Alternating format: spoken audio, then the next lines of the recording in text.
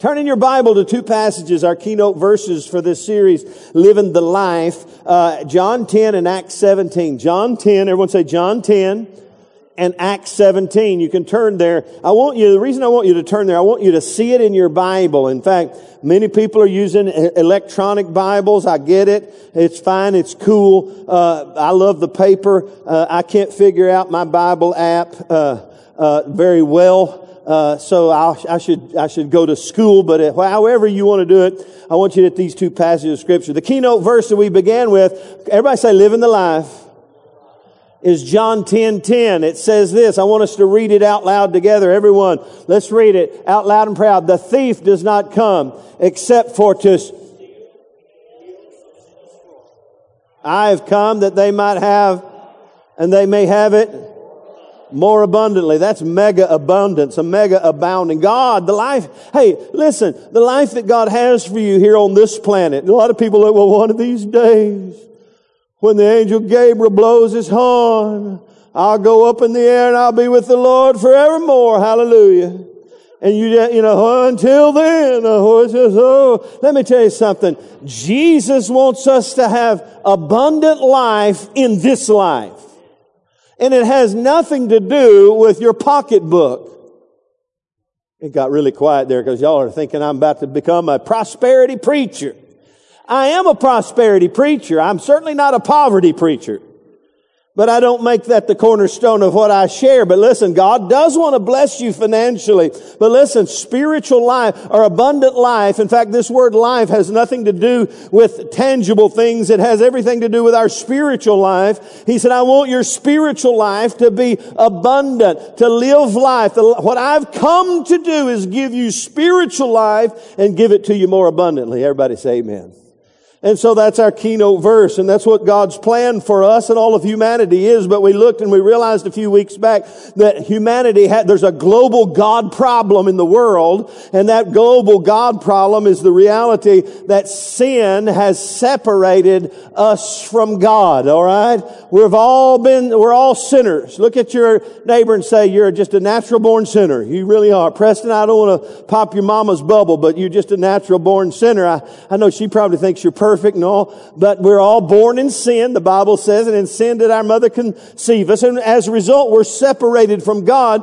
That's why Jesus came. I love these two verses I gave you the first Sunday we talked about this.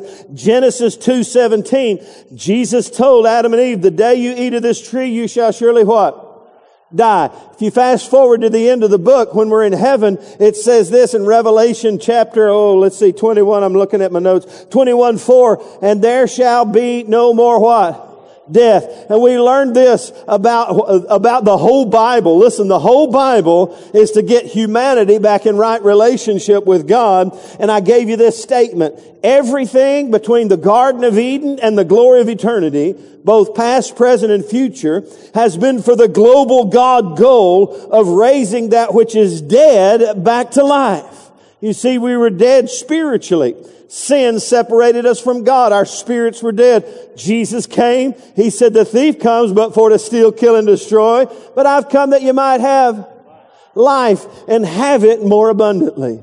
And so that's what Jesus came to do. And then we talked a little bit a couple of Sundays ago about the fact that the thief does come to steal, kill, and destroy. I told you this. I don't think it's in your PowerPoint notes, but it says this. I said this victory over the devil on a daily basis has so much more to do with how we live our daily lives than it does with what we say with our lips. Victory is worked out, victory over the devil is worked out by the way we live our life, not with just saying, I rebuke you, devil. And we looked at the fact that if you say, I rebuke you, devil, well, you're not living the life that he has for you to live. It's going to backfire on you. How many of you don't want that backfiring on you? Okay. So with that in mind, last week we looked at Acts 17. Are you there? If you're there, say I'm there. One person? Acts 17 verse 28a. Just that first one little phrase. In Him we live and move and have our being. Let's say it together. In Him we live and move and have our being. Say it again. Acts 17:28a. In Him we live and move and have our being. The Him is Jesus. You see Christ in us, the life of God within us. And so, with that scripture as the keynote verse last week, we began to look at the life of the giver of life. We began to look, I just got started and I kind of gave you an introduction. So for last week, this week, and next week, we're going to look at the life of the giver of life. He is a role model to follow. He's someone to model your life after. If you want to know how to live life and live the abundant life, live like Jesus lived, follow in His footsteps, and you'll begin to live the abundant life that Jesus Christ has for you. Amen. Everyone say, for in Him we live and move and have our being. Now, last week I gave you two overarching insights to the life of Christ, and they are these. Here's the first one. He lived His life with clarity of the reason. He knew why He was here. He had a purpose and a plan in life. Sadly, most believers don't live their life with clarity of purpose and reason. They're still trying to answer the age-old question. What's been the age-old question? Why in the world am I here? What in the world am I here for? Who am I and why am I here? And people have been asking that. Jesus came to give us clarity of the reason. And Jesus lived with a sense of great clarity. He knew His life on planet Earth was temporary, and He had a purpose and a plan in mind, and that He was born to what?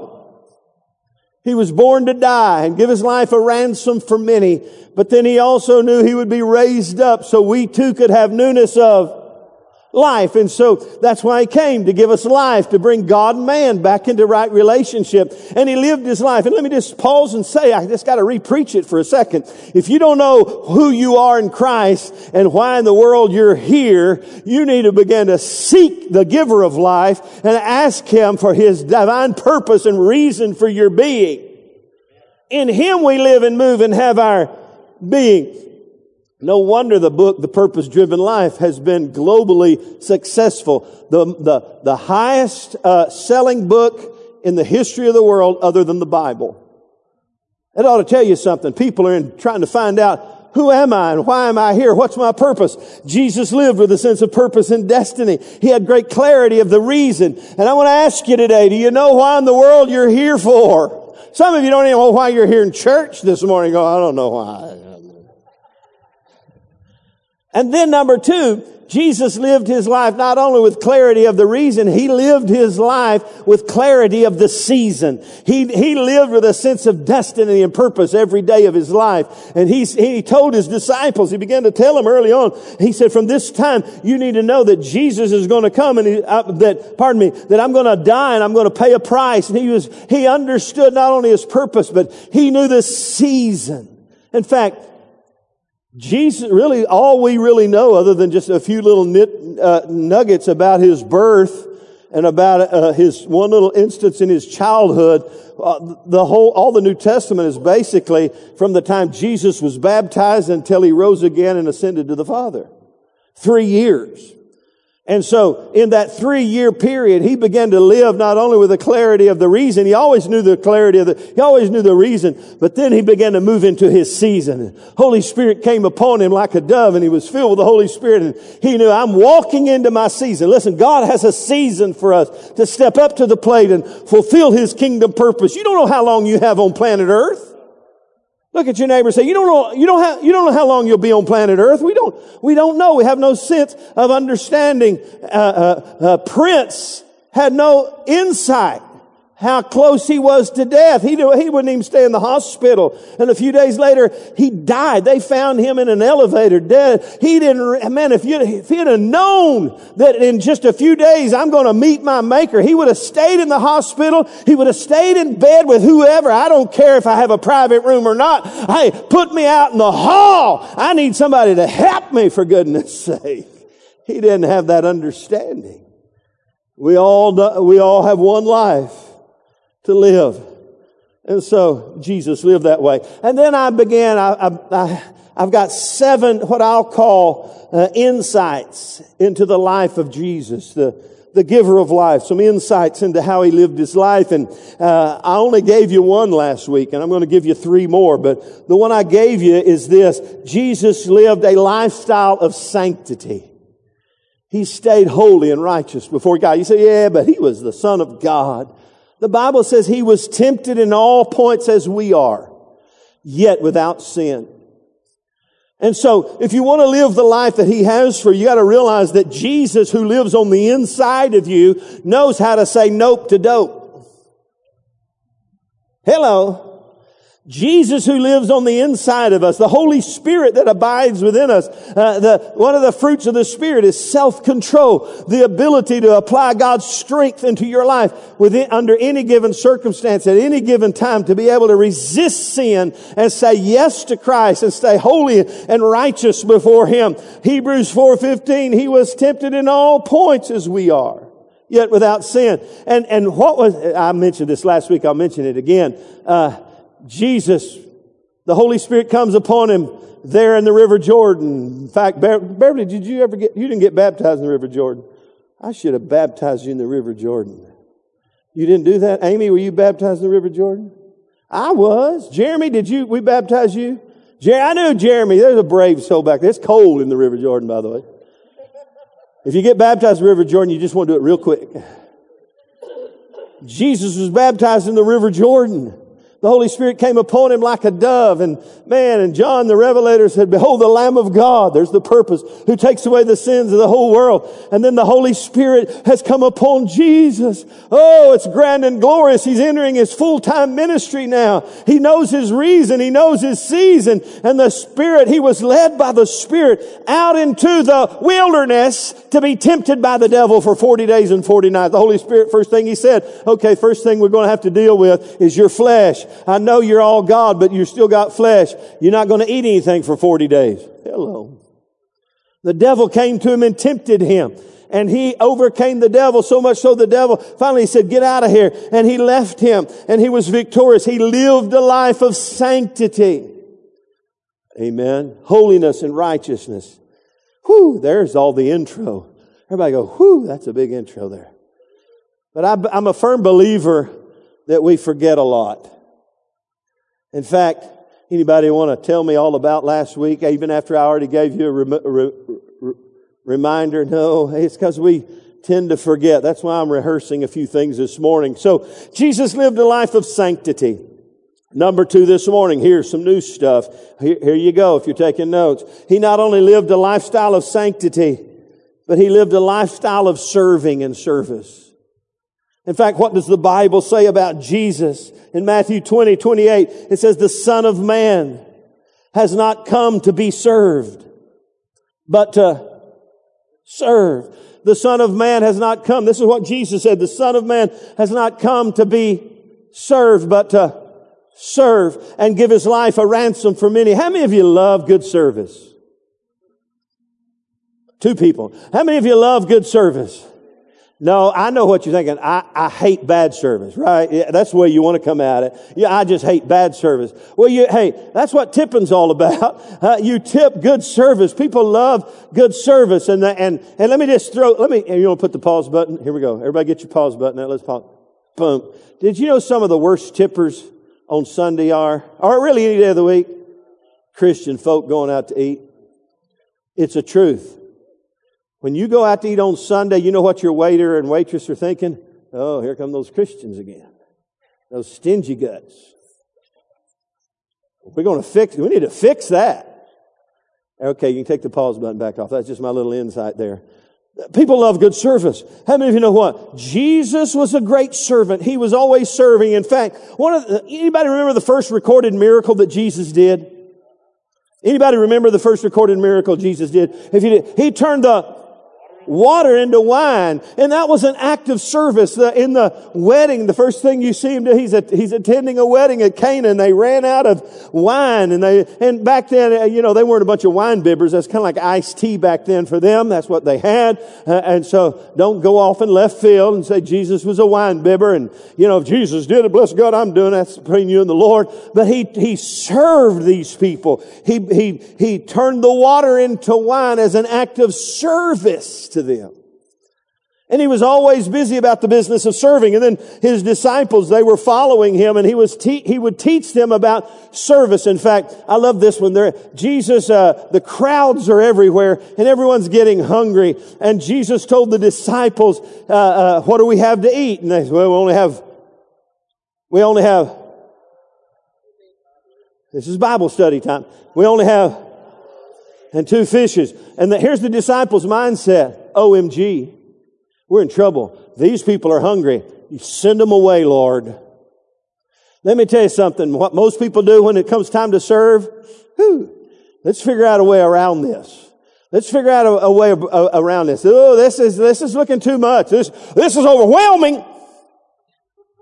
I've seen that in the nursery room. I remember one time we had somebody, you put a round peg in a square hole. We had an overabundance of visitors and little children in our nursery, and one of our nursery workers who's not here right now and not here anymore, but they were bringing kids, and as I walked by, she stuck her head out and said, "We can't take any more." I went, that's probably not good for business. Jesus was teaching his disciples, and that's kind of the way the disciples were. They're panicking. They're panicking. They're going, 500 or 5,000. That's probably plus the women and children. I don't know if they counted them. I don't know if you realize or not, ladies, but sometimes we just didn't count you back then. Does that make you feel bad? It should. Okay. So it could have been 10,000, but Jesus looked at his disciples and he began to teach them this principle of lifestyle of service. They're going, Jesus, you send them away. This is overwhelming. We only have 5 loaves and 2 fish. And oh, by the way, there's 12 of us here. Got to split this up. And we robbed it from a kid. We took a kid's lunch. Great disciples, man. Give me that lunch. What you got here? 5 loaves and 2 fishes. You see, I know what humanity. You think the disciples went, he has come and offered it up on the altar of sacrifice. And here, Lord, we lay before you these 5 loaves and 2 fishes. And I don't think so. They were looking at it going, bless the Lord. And Jesus said this to his disciples to teach them this principle of service. Because he didn't come to be served, but to serve and give his life a ransom for many. You know, when I was growing up, you know what my daddy's mindset towards the kids were? Take an old cold tater and wait. Just wait, kids, and let the adults take their fill, and you can take an old cold tater and wait. Everybody look at your neighbor and say, take an old cold tater and wait. That's Charlie Walker. I wish he was still here to inspire you with his many different ways of letting you know you had to wait for him he would go to the Dairy Queen. I'm sorry, Amy. I don't know what. We'd go to the Dairy Queen and he would say, I need 4 small cones and 1 gargantuan cone. How'd it make me feel about my little bitty cone? Not too good. Charlie Walker. He was something else. And how'd I get off on him, Beverly? Can you get me back where I was going? The fishes and loaves, yeah. And so he was teaching his disciples that, hey, it's more important. You are not the most important thing on planet Earth. There are others that need our service and help. And he said, and he told his disciples, you give them something to eat. Serve somebody. It's your time to serve. You give them something to eat. He was teaching his disciples service, and they said, we only have 5 loaves and 2 fishes.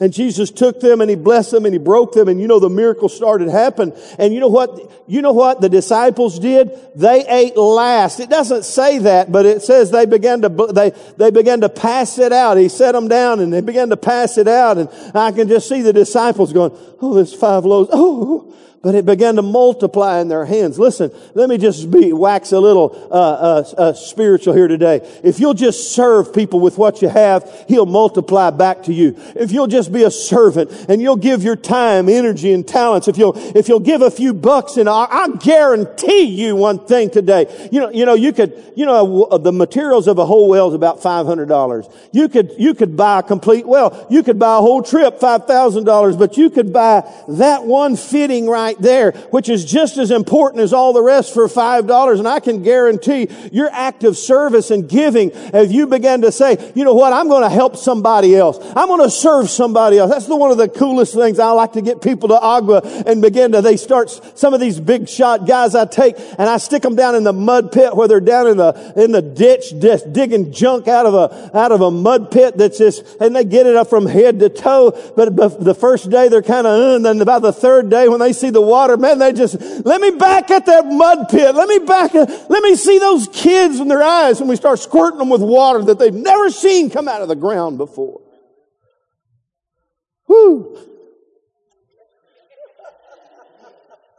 You could buy a can of bug spray, for goodness sake, for the homeless people in Beaumont. I want to serve people. Jesus lived a lifestyle of service. Most people are trying to figure out how to get serving, to be served. I've got a friend, I won't mention his name. He's a very wealthy man. He's retired now.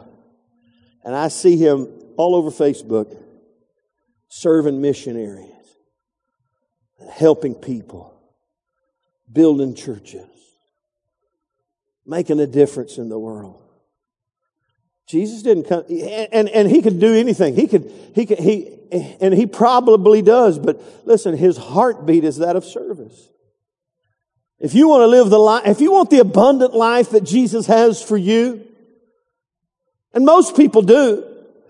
I don't know about you, but I don't want to live a mediocre, mundane, kind of half-baked, kind of, just survival kind of mode kind of life. I want to tap into that life that Jesus has for me, that abundant life. And if we're going to do that, we've got to live a lifestyle of sanctity. We've got to follow in the footsteps of the giver of life. And we say, I'm going to live a lifestyle of sanctity and holiness before God. And I'm going to live a lifestyle of service. It's not about me. That's the first line of purpose-driven life.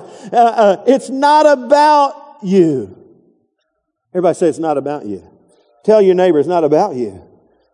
It's about others who need Christ. It's about people who need us to help them. It's about serving God and others. And so we've got to live a lifestyle of serving. Number 3 in these 7 insights of the lifestyle of the giver of life. Number 3, Jesus lived a lifestyle of seeking. He was always searching. He was searching for 2 things. There's only 2 things Jesus was seeking in his life. I'm going to share them with you. How many of you want to know them? Anybody want to know them? I'm going to give them to you. There's 2 things. Number 1, he sought God at the place of prayer all the time. He was always seeking God. You would think, why would he seek God? He's God in the form of human flesh.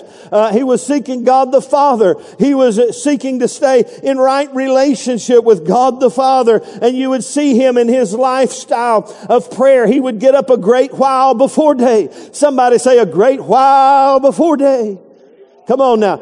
Let me give you some hope for the future. How many of you feel the age thing hitting you? I'm going to be 60 next month. 60 next month.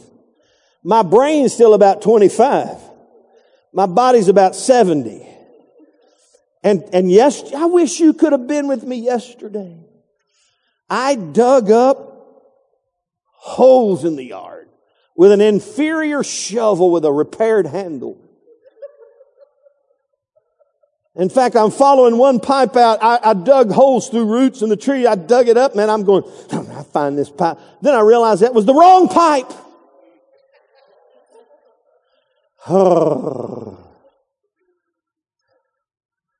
See, I'm getting distracted again. I'm going to talk about digging holes. But I'm digging holes and I'm wore out and I realize I'm an old man. I shouldn't be doing this. But let me tell you something about getting old. You just start naturally getting up earlier. You old people realize that? Now, that doesn't give you young folks an excuse. It's easy for me to get up in the morning and pray. I just get up. You know what the best part of waking up? Soldiers in your club and Jesus praying. Jesus got a great while before day. Listen, man, I got to be at work at 6:30. Well, get up 30 minutes earlier then. Somebody say amen. Come on now. Okay, I'm your pastor. Can we talk here a second? You can't stumble out and think, hey, listen, if you don't find him in the morning, you'll be searching for him by afternoon. Hello. Are you with me? Look at your neighbor and smile and say, he's talking to you too this morning. Hey, Jesus was always seeking God the Father. And then he, after walking miles and healing and serving and helping others, he would come back, and the Bible says he would go away even to the late evening, and there he would pray. He would pray morning, and he would pray. He was always praying. He was always seeking. Listen, a lifestyle of every person who is tapped into the abundant life that Christ has. They're always talking to God. They're in fellowship with God at the place of prayer. Some people pray. You know, my dad, bless his heart, he didn't have a lot to help me with early in my life. In his latter years, he really helped me spiritually. But when he prayed for the food, he would say, bless it, guide it, and hide it. Amen. The Lord never answered the last part of that prayer for me. It never hid. It always showed up at different times and places. But, hey, Jesus was always seeking after God. Number 2. What else do you think he was seeking? He was, thank you, Amy. See, it took a visitor from wherever you live now, Washington, to answer that question. Now, you be quiet. Let me ask you, everybody else. What else do you think Jesus... Oh, it's up there. Sorry. What else do you think Jesus was always seeking? He was seeking that which was lost. In fact, Jesus said this, the Son of Man doesn't come but for to seek and to save that which is lost. He's seeking that which is lost. In fact, could I tell you something about, we talked about Jesus' overarching reason for being. He understood with great clarity the reason he was seeking and to save. He was providing an avenue for other people to be born again. Listen, can I tell you, this is the reason you're still here. You're not still here just so to living the life. No, that's staying alive. Staying alive. And to take up space. You're not here just to take up space and to get all you can and can the rest. We're here because people need the Lord. There are people around us who are lost and without Christ. And we are His hands extended. Think about the Great Commission. He told us right before He left to go into heaven. He said, go into all the world and make disciples of all nations, baptizing them in the name of the Father and the Son and the Holy Spirit, and teaching them to observe all things that I've commanded you. And lo, I'm with you always, even to the end of the age. What was He saying? People are lost and they need Christ. That's why you're still here. We got to live the life of seeking. Seek God and seek lost people. If you want to know what to do, everybody say, you remember the age-old question? Who am I and why am I here?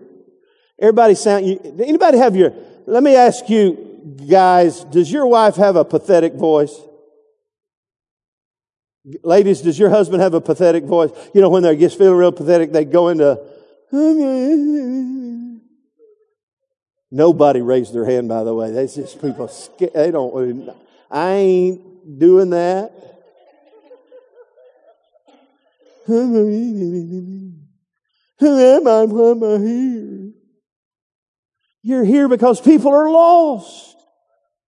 Do you know any lost people? You know what most believers do? Oh, there's those lost people again. Better stay away from them. They'll rub off on you. They smoke, chew, and go with the girls that do. Jesus hung around lost people.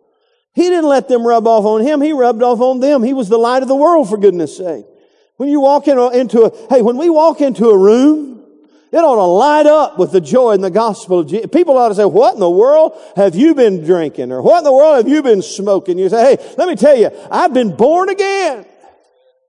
That's what they asked the disciples on Pentecost. It's only 9 o'clock in the morning. Why are y'all so giddy? Y'all are a little tipsy. No, we got the joy of the Lord in our heart. We've been filled with the Holy Ghost. And oh, by the way, Peter's going to stand up and preach in a minute, and you're going to get born again. And they did. Jesus lived a lifestyle of seeking after God and seeking that which is lost. Amen. That's why we're still here. And then number 4, and I'm going to close. Jesus lived a lifestyle of showing. This is important for you to embrace. True discipleship is much more than simply following somebody. You know, the word disciple means follower, but there's more to discipleship than just following someone. I am his disciple and I will follow him. That's all right and that's true. But what did Jesus say to his disciples? He said, follow me. That's discipleship. Follow me and I will do what? I will make you what? Fishers of men. Now, in other words, the process here is not just to be a follower of Christ. The process is to follow me to the point that your life is transformed, that the life that I live becomes your life, and you become something that you are not. You follow me, and I will transform you. I will make you into a fisher of men. I will make you into someone of kingdom influence. Someone who you'll influence others, and they'll be born again too. And Jesus lived a lifestyle of showing. He was always showing. In fact, I love the teachings of Jesus. You need to read through the Gospels again and just see how he would teach. He wouldn't get up and start lecturing from a book. He was the book. And he would walk through life and he would say the fig tree and he would stop and he would give a visual teaching about the fig. He was showing the way. Oh, the seed, the sower in the soils. And he would use illustrations and his words and his actions would cause people to be able to see. Listen. Jesus was showing the way. I've said this before. Let's say it together. Discipleship is not, it's knowing the way. Everyone say knowing the way. Going the way. And showing the way. It's not just knowing the way. It's not just going the way. Some people know the way, but they don't go the way. You got to know the way and go the way. But let me tell you something. Just because you know the way and go the way, that's not the totality of the equation. That's not, it's showing the way. Listen, the reason you're here is because people are lost and people are scattered and people need someone to show them the way. Discipleship are much more than just following. And I gave you this, I'll give you this. I think I gave it on Facebook or Twitter or something. Here it is. Our journey's success will not be measured merely by our safe arrival, but on our multiplied influence upon others and their safe arrival. You get to the end of your days and go, woohoo, I made it. You need to look around and see who you brought with you. Because if you didn't bring anybody with you, if you didn't not only go the way, or know the way, go the way, and then show the way. If there's no fruit for your labors, you're going to get into heaven by the hair of your chinny chin chin. And I pulled a couple out this morning up around in the weird. You know, when you get older, you're about to say, hair grows in the weirdest places. Like, what was... I have up on the top of my ear about ever... I'll look in the mirror, everything's fine. The next morning, where did that overnight? It just blew up, big, huge, long. Old timey. Getting old. Listen, you get to the end of your days, and you get into heaven by the hair of your chinny chin chin, and God's going to look for fruit, and He's going to reward us according to how we lived our life on planet Earth. And if the reason for our being is to seek and to save that which is lost and to show people the way of living the abundant life in Christ, we got to ask ourselves, who are we influencing? Jesus didn't say, follow me and I will get you to heaven one day. Obey me, bow down before me, and worship me. And one day, if you've been a good boy or girl, I'll come back and I'll take you to heaven. That's not the gospel. He said, follow me and I will make you into a fisher of men. Let me ask you today, who are you influencing for Christ today? Whose life is better because of your life? Who's different because of the difference you made in their life?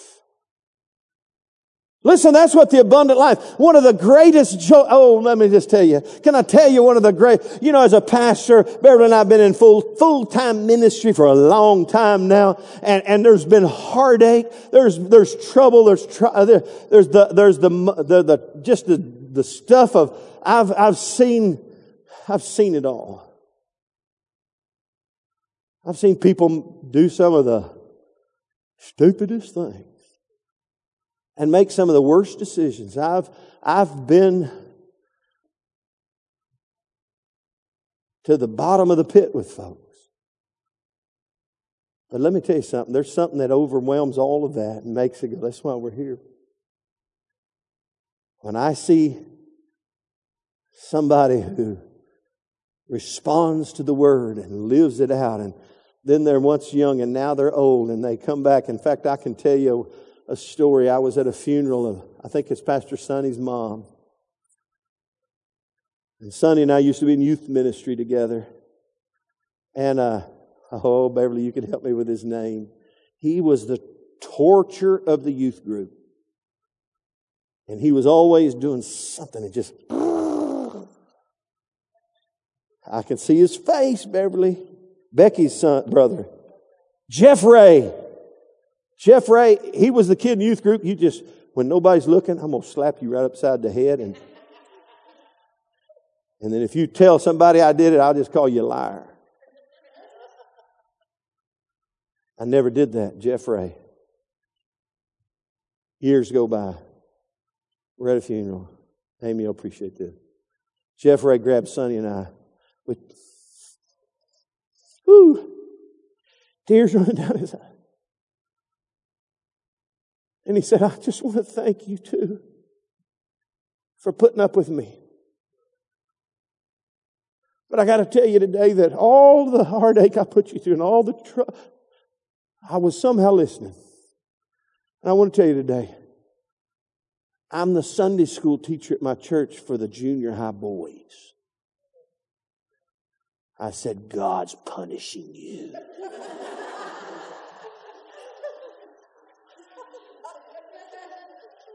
I didn't say that. I felt like it, but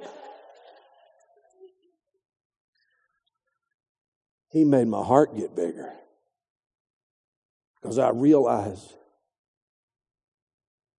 somehow, some way, I made a little difference in old Jeff Ray. Glad I didn't punch him out like I wanted. Probably had a little different discussion at the funeral. He probably punched me back. Listen, our journey's success will not be measured by our safe arrival, but upon our multiplied influence upon others and their safe arrival.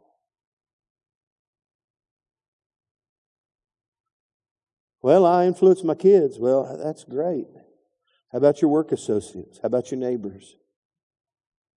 How about your family? Some of the easiest people to influence.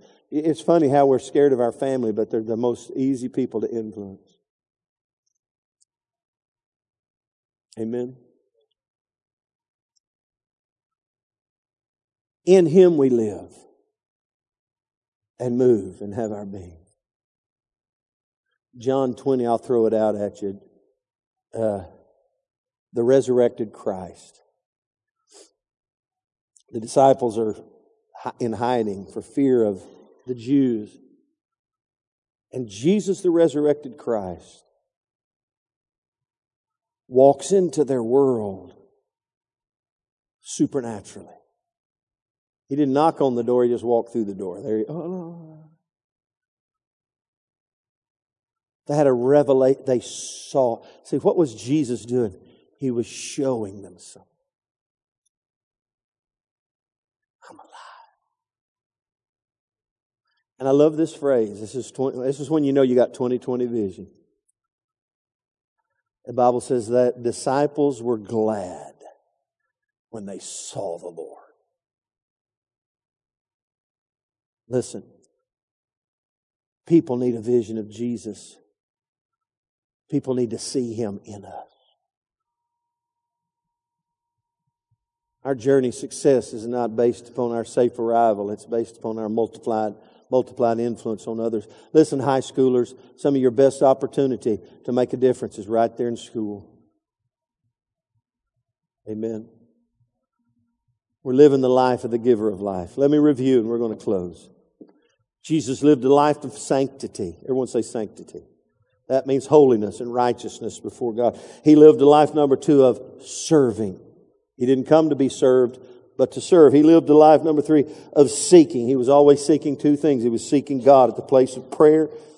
And he was seeking to save that which is lost. Let me just throw a little commercial in a couple of 3 weeks.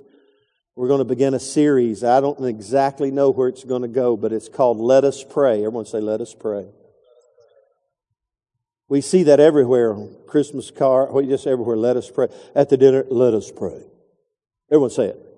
Let us pray. But what we don't see a lot of is it acted out in reality. In fact, I'll give you a head start today. When you and your family and circumstances and situations, you're in a quandary. Anybody ever been in a quandary? Scott, you've been in a quandary. He's had a physical quandary. Let me just say, when you're in a this is what people do as a last-ditch effort. Well, maybe we should pray. But we need to just start as husbands and wives and family. Just say, well, say it. Let us pray. Everybody say, let us pray. And so you're going to hear more about that. And we're going to begin to pray. And in fact, that's going to be our mantra for about 6 weeks. Let us pray. That's why I brought this down. Hey, Pastor Sam's going to Mexico. Pastor Sam's going to Mexico. He's going to drill water wells. Oh, watch Facebook. You might see some pictures of Pastor Sam. No. Let us pray. Amen. So with that in mind, let us stand together and do what? Let us pray. 2 minutes to 12. We've got time to pray. Fathers, we bow our heads before you today. We looked at the life that you lived. A life of sanctification, a life of service, a life of seeking. Lord, we thank you, Lord, for the life you lived and how we can live that life and how you showed us the way. Let us live that same life where we can show others, where we can not only know the way and go the way, but show the way. Let our life be a role model and example for others to follow. Don't let us be of those who have said, do as I say and not as I do. But Lord, let us be, as Paul said, follow me as I follow Christ.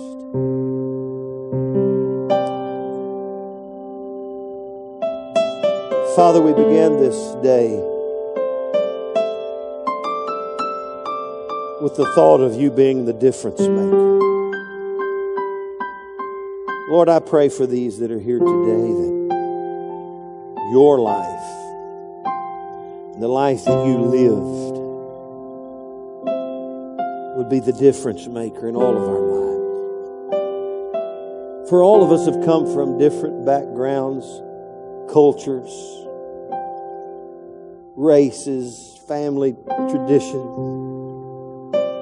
But all of us have this in common. Lord, we need you to live and move and have our being. So regardless of where we came from, Lord, we come together to this place because we all need the Lord. Help us to follow you and allow you to make a difference in our life. Help us, Lord, to lean into you and seek you with all our hearts. And to seek others who are lost and seek others who need someone to show them the way. And show us people to serve on a daily basis. Help our children grow up to be servants and not selfish. Help us not to be selfish, but to serve. Help us to follow you in your footsteps, where others can see Jesus in us. And that others that we influence with our life would be as the disciples were that day when they saw the resurrected Christ. Let the world around us be glad because they see Jesus in us.